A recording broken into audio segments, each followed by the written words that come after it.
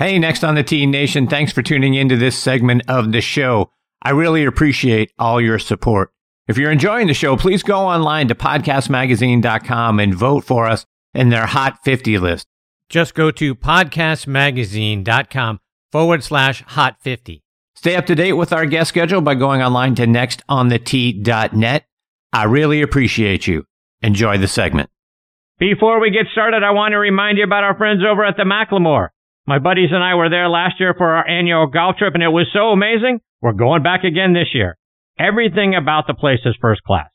We had great accommodations. The practice facility is wonderful. The on-premise restaurant, which is called The Craig, has outstanding food and service, and the course lived up to every great expectation that we had for it. I can't say enough great things about the place. Folks, you got to go online to themacklemore.com to see how spectacular it is for yourself. The golf course is co-designed by our good friends Bill Bergen and Reese Jones. Our friend and PGA Tour caddy Kip Henley said, outside of Pebble Beach, it's the most beautiful 18th hole he's ever seen. Golf Digest agreed, naming it the best finishing hole in America since 2000, and Links magazine doubled down on that, naming it one of the top 10 finishing holes in all of golf. See why we're all saying such great things about the course and the resort by going online to themacklemore.com. And folks, this segment of the show is brought to you by TaylorMade.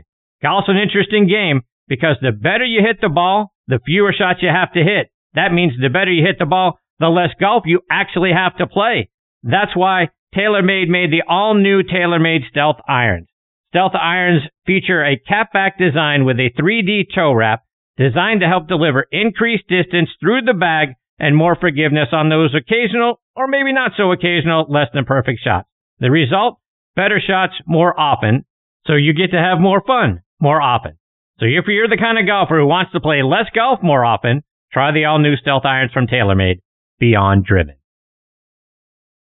All right, now back with me is our resident director of instruction, Tom Patri. Tom and I reach another milestone tonight because it's visit number 60 with him on the show, which proves I am a glutton for punishment. For everyone in the Naples and Fort Myers areas, if you want to play your best golf in 2022, go see Tom at Crown Colony Golf and Country Club in Fort Myers. You don't have much time now because in a couple of months, Tom is going to be back for a second year at Farmington Country Club up in Charlottesville, Virginia.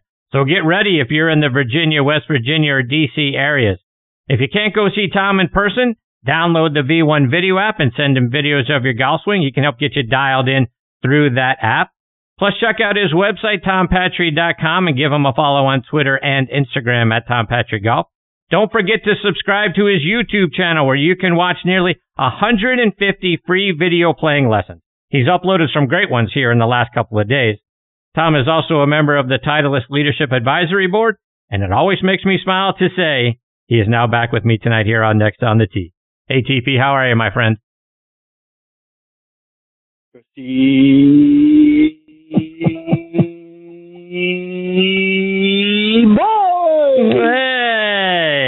how are you, Tom? Oh, boy, Chrissy, it's unbelievable. So great talking to you. It's unbelievable to hear your voice. Just incredible. I feel the same.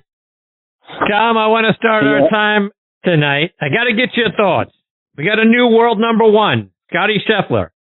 Only Tiger and Jordan Spieth needed fewer starts to reach number one. Now, keep in mind, for all of you wondering how fast Jack or Seve reached number one, the World Golf Rankings didn't come into being until 1986.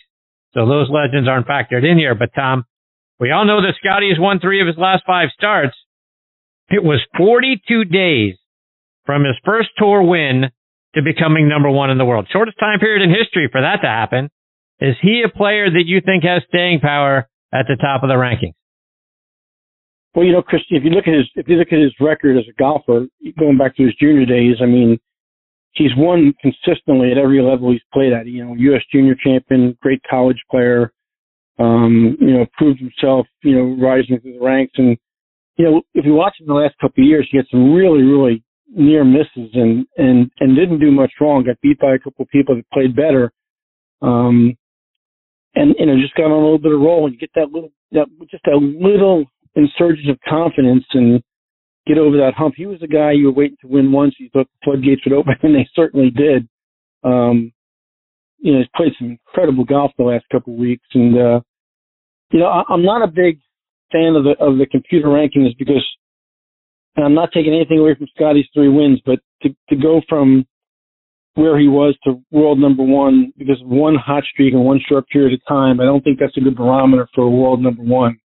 We certainly, if you look over a body of work of a year or 2-year period, I just think that would be more advantageous to really deciding who's number one in the world. But certainly he's on a hell of a streak right now. He's hot and maybe getting hot at the right time with that little trip to that place in Georgia coming up, huh? Indeed. Before we talk about it, Gus, I want to get your thoughts. The WGC, the World Golf Championship, awful lot of golf has to be played in order to advance, into the final rounds and to win the darn thing. I mean, Scottie played 66 holes and 4 matches just between Saturday and Sunday alone. And then you got, the 3 matches to start, the bracket play, and that gets you to the round of 16. Then you got to win to get to the 8th, and then obviously to the 4th. So that's a heck of a lot of golf to play to win the WGC. I mean, I think Kevin Kisner, who had a heck of a run, just was out of gas by the finals Sunday afternoon. It seems to me like that's an awful lot of golf to ask a bunch of guys to play, 2 weeks before the Masters. And oh, by the way, for Scottie Scheffler, this week's the Valero Texas Open. He's a Texas guy. I'm sure he'd love to go back and play that tournament. I don't know that there's anything left in the tank for that. And then if he does do that, then you get to go walk Augusta National, which you and I both know is no easy walk in the park, to take on that golf course. I mean, that's just so much golf and so much effort in a short period of time. Is it too much? They just came off the Florida swing where they got their asses kicked at Bay Hill. That golf course in Tampa is not an easy golf course, right? Yeah. The Bear Trap at West Palm Beach is not an easy golf course. And then they go and they play a marathon in the WGC, and it's all leading up to, probably in some people's books, the most important week of the year in April at a tournament you and I hold very dear. I got to question the schedule, and I got to question the difficulty of the golf courses in the stretch. I got to tell you, if I was playing really well and had played Bay Hill and West Palm and Valspar, I don't care how much money's involved. And I didn't talk about TPC, did I? In the marathon there, right? Right. I don't know if I would have. I might have skipped this one. I probably played 2 out of the 4 in Florida and skipped this and maybe played the Texas Open and then gone to Augusta. But I think scheduling is really difficult, and I know they're playing for a lot of money, at TPC. You can't skip TPC, obviously, and that's got to be on your schedule. And you got to be fresh for Augusta. You got to be rested for Augusta. I got to question some of these schedules. I really do. Yeah, and I feel bad for Scheffler because, hey, great win, no question. And like you say, he's on a heater and all that sort of stuff. But I'm sure he would love to win the Texas Open being a Texas guy. But I just don't know how you go from playing all that golf at the WGC, then go to Texas, and then go to Augusta National. I just don't think, to your point, I don't think you can be rested, and I don't think you can be in top form going through all of that. I mean, young guys, I get it. Maybe they have all that stamina in the world, and they're in great shape and all that sort of stuff. I just think it's asking a lot. Like you said, Chris, Augusta's no easy walk in the park, and if I'm Scottie, I know you want to play in Texas and everything, but I gotta hope for his sake that he's got the sense to take this week off and rest and maybe get to Augusta a couple of days early and play some 9-hole rounds and just kind of ease into it. And speaking of Augusta National, Tom, everybody's all abuzz now. Tiger showing up there today to what I imagine is to see if he can just walk that golf course. I mean, it's going to be a tough task. Like we say, it's one of the toughest walks in golf. And if he can walk the golf course, if he can do it in back-to-back days, let alone play golf, I just think he's trying to measure up whether he can do it or not. I don't know. What do you think? What do you think are his chances of actually teeing it up on Thursday? I didn't think for a second, and I got to admit that I may be wrong. I don't know yet. We don't know yet, but I didn't think for a second he was going to play Augusta. I thought he was going to wait till probably St. Andrews and play a much flatter golf course and make that his comeback place. But every time you and I tell this guy, think this guy can't do something, he pulls a rabbit out of his hat, and we both look like a bunch of idiots, you know. So I'm done pulling against him. I'm trying to guess what he can and can't do, because I think, you know, once he puts the cape on and the S on his chest, he can do just about anything in the world. But I tell you, I got to believe with what we saw him go through medically and physically that walk's got to be brutal for 4 or 5 days in a row, you know, depending on practice rounds and how he approaches it. And if he does it and pulls it off and plays even half decently, it would be spectacular, just spectacular. Tom, as a guy who played his college golf in Florida, I've got Mark Calcavecchia joining me here a little bit later on tonight. He went to the University of Florida. I imagine you ran into Mark once or twice, and the guys he played with in that Florida team. What do you remember about Mark being at the University of Florida? First of all, Mark Calcavecchia is such a great guy. He's an old friend. We you know, Florida Southern and Florida played in a lot of tournaments, even though we were a Division II team. We played in a lot of same tournaments back then. It was a little different. College golf was a little different then. And we had a good team, and we got invited to a lot of D1 tournaments. That team was a couple of names you'll know. Kenny Green was on that team. Rick Pearson was on that team. Billy Britton was on that team. A guy named Larry Rentz, who you may or may not know, who played the tour a little bit off and on and was a really, really good player, who was on that team. And I just remember every guy in that team was a character, and they were just out of their minds. I remember one story that Mark told me. Larry Rentz was a hell of an athlete from Lanham, Maryland, and Charlie Pell was the football coach at Florida, and he had an open tryout going on, and Rentz went over to this open tryout. He was on scholarship on the golf team, and John Darr was the golf coach, and he got this phone call that he better run over to the football stadium because Larry Rentz was about to make the football team. And he went over there, and he was trying out for punter. And Charlie Pell had a guy on scholarship that was almost an all-American punter, and Rentz was wearing him out.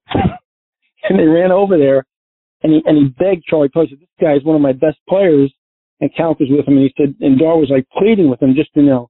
And luckily, in the punt-off, the punter that was on the football team just got him by a couple of yards in the last punt-off, or else Rentz would have been wearing a helmet, not carrying a golf bag. But they had some great athletes on that team. I mean, obviously, Mark went on to win the British Open, and you know, Kenny Green was a Ryder Cup player. Rick Pearson played off and on tour. Was a really fine player. Billy Britton won on tour, all on the same college team, and it was a hell of a team. And those guys were just fun. Every one of them was a fun guy. Every single one of them.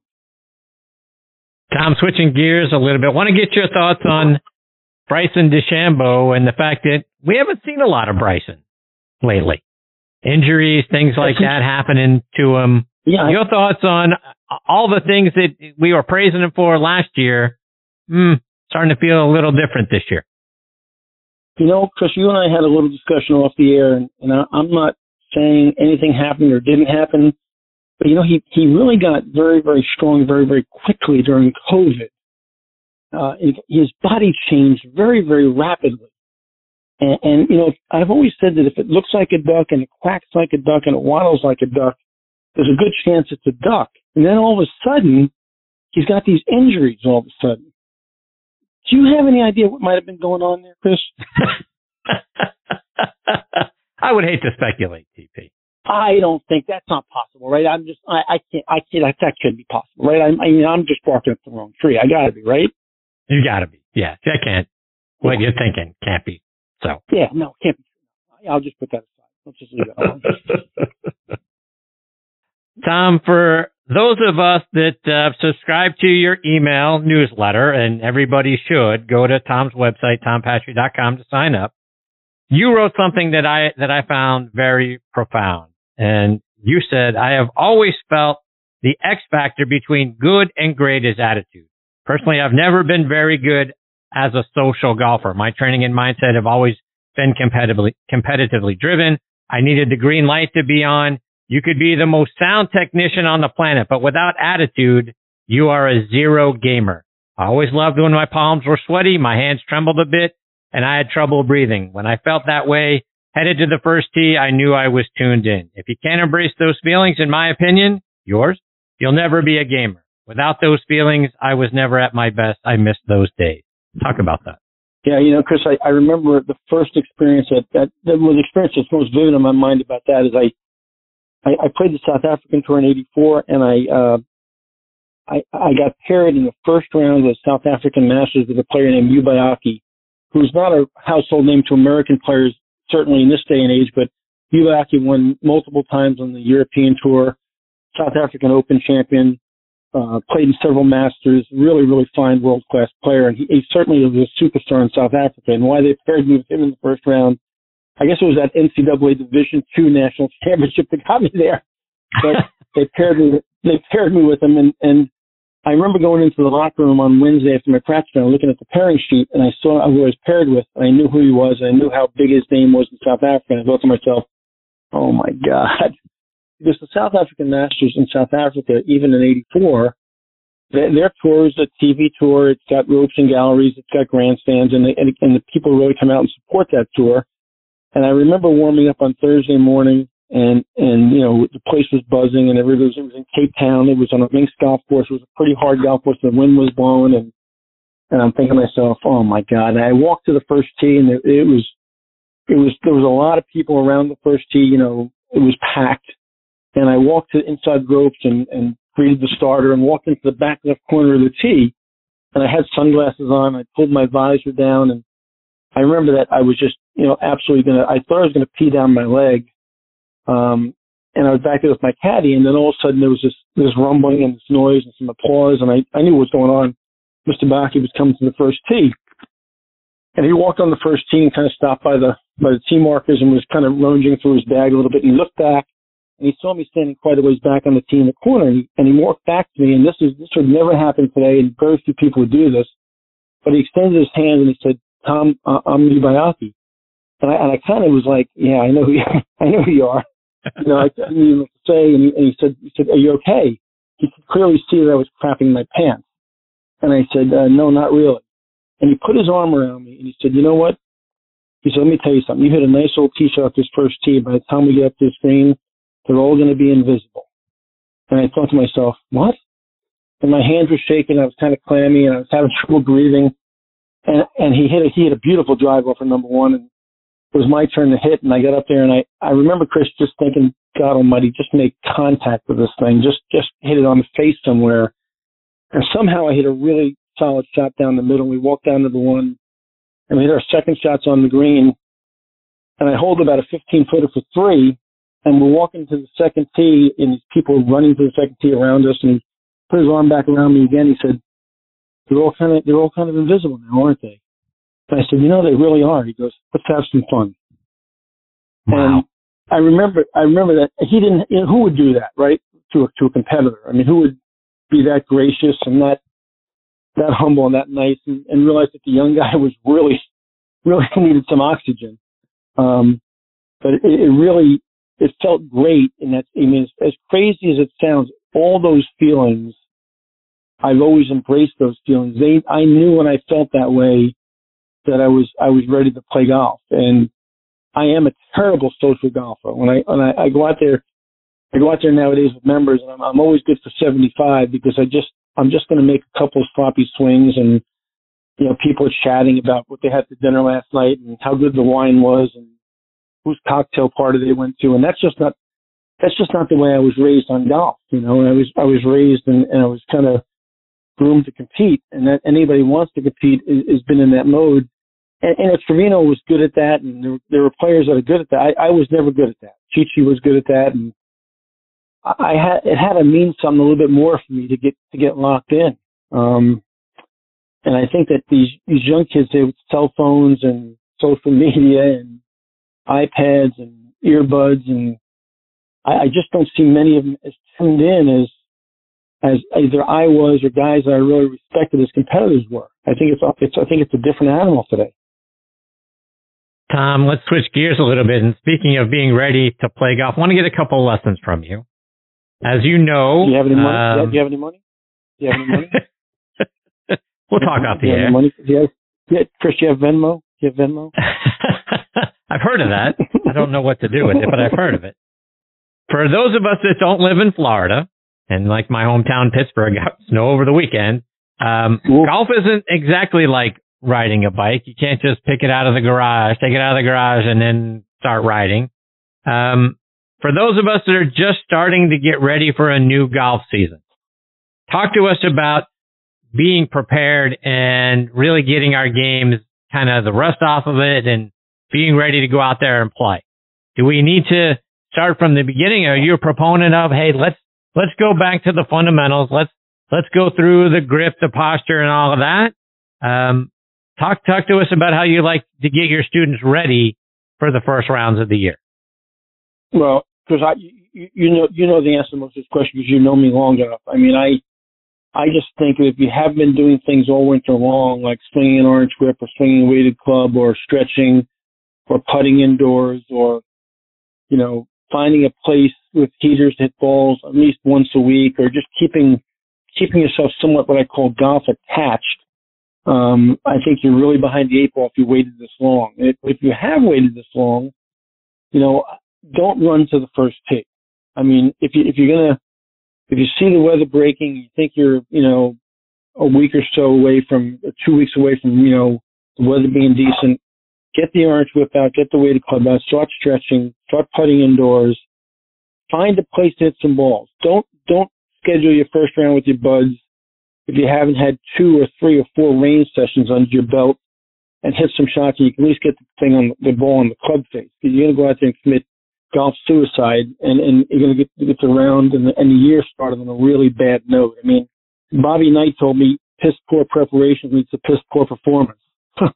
And I always remember what Coach said to me about that. And you can't play this game when you're not prepared. And just from a timing standpoint, a balance and tempo standpoint, if you've been locked up indoors and done nothing all winter, you need to make a lot of repetitions, and not necessarily big repetitions or long clubs. Just hit tons and tons of wedges, make some contact, feel the ball on the face, be able to get to your left side in a balanced state, work on the timing and tempo of your motion. Just get the basic things. Like you said, grip, stance, aim, and alignment. Get your posture in a good place. Take a little bit of video. Check in with maybe your professional. Don't run to the first tee. Just don't do that right away. And Tom, like I mentioned in your intro, you've added some really great content to your YouTube channel over the last few days. Let's talk about scoring irons. 7, 8, 9, pitching wedge, sand wedge. You call those precision irons, not distance irons. And we should hit them as if we're throwing darts. Talk about what that means. Well, I mean, Chris, you tune into CBS on Sunday afternoon, and you'll hear things like, JT's hitting a grip down 8 iron, or Tom Morikawa's holding off a 9 iron, or he's hitting a knockdown wedge. Those guys don't hit very many full shots inside 150 or 160 yards. And I mentioned that in my video, both on Titleist.com and on my YouTube channel, where you can find all this content. I mentioned a lot about, gripping down on the club a little bit, making a little three-quarter motion. I talk about the green. Don't think about hitting greens. Think about hitting the quadrant of the green that you see the pin in, whether it's front left, front right, back left, or back right. Aim small, miss small, aim big, miss big. Controlling the ball flight, controlling the trajectory. Playing very, very controlled golf shots in what I call the scoring range. I don't hit any full shots from 150 and in. For example, Chris, if I stood on a range with you and we had a TrackMan on and we hit some 7 irons, my 7 iron would be about a 165-yard club. On the golf course, it's like a 152 or 155 club. It's never 100%. It's always some kind of controlled action to control the quality of contact, the spin rate, and the trajectory in the online start. I don't see great players hitting very many full short irons, and I consider 7 iron to L wedge short irons. Tom, before I let you go, remind our listeners how they can stay up to date with all the great things that you're doing. Again, your YouTube channel and all of that. I don't want to go yet. I want to talk more. Can we talk more? I don't want to go. I don't know. You'd have to ask Tom Patri. Because all the usual animals: Facebook, Twitter, LinkedIn, Instagram, www.tompatri.com. But what about your ranking on Podcast Magazine? Let's talk about that for a second, just for 1 second. Okay. I mean, that is unbelievable. You have done an incredible job. You are the man in golf podcasts. Nobody's even close to you, dude. You're the best. Look at the lineup you have, mate. British Open champion, tour winners, some old washed-up teacher. I mean, it's unbelievable. The people you put. I mean, seriously. Aside from me, which is like you throw me a bone. People you have on are incredible. How do you do it, man? You don't belong in some podcast. What is ESPN listening? Is Sirius Radio listening? Are the Golf Channel people listening to you? I mean, dude, it's only a matter of time. You're the best in the whole world.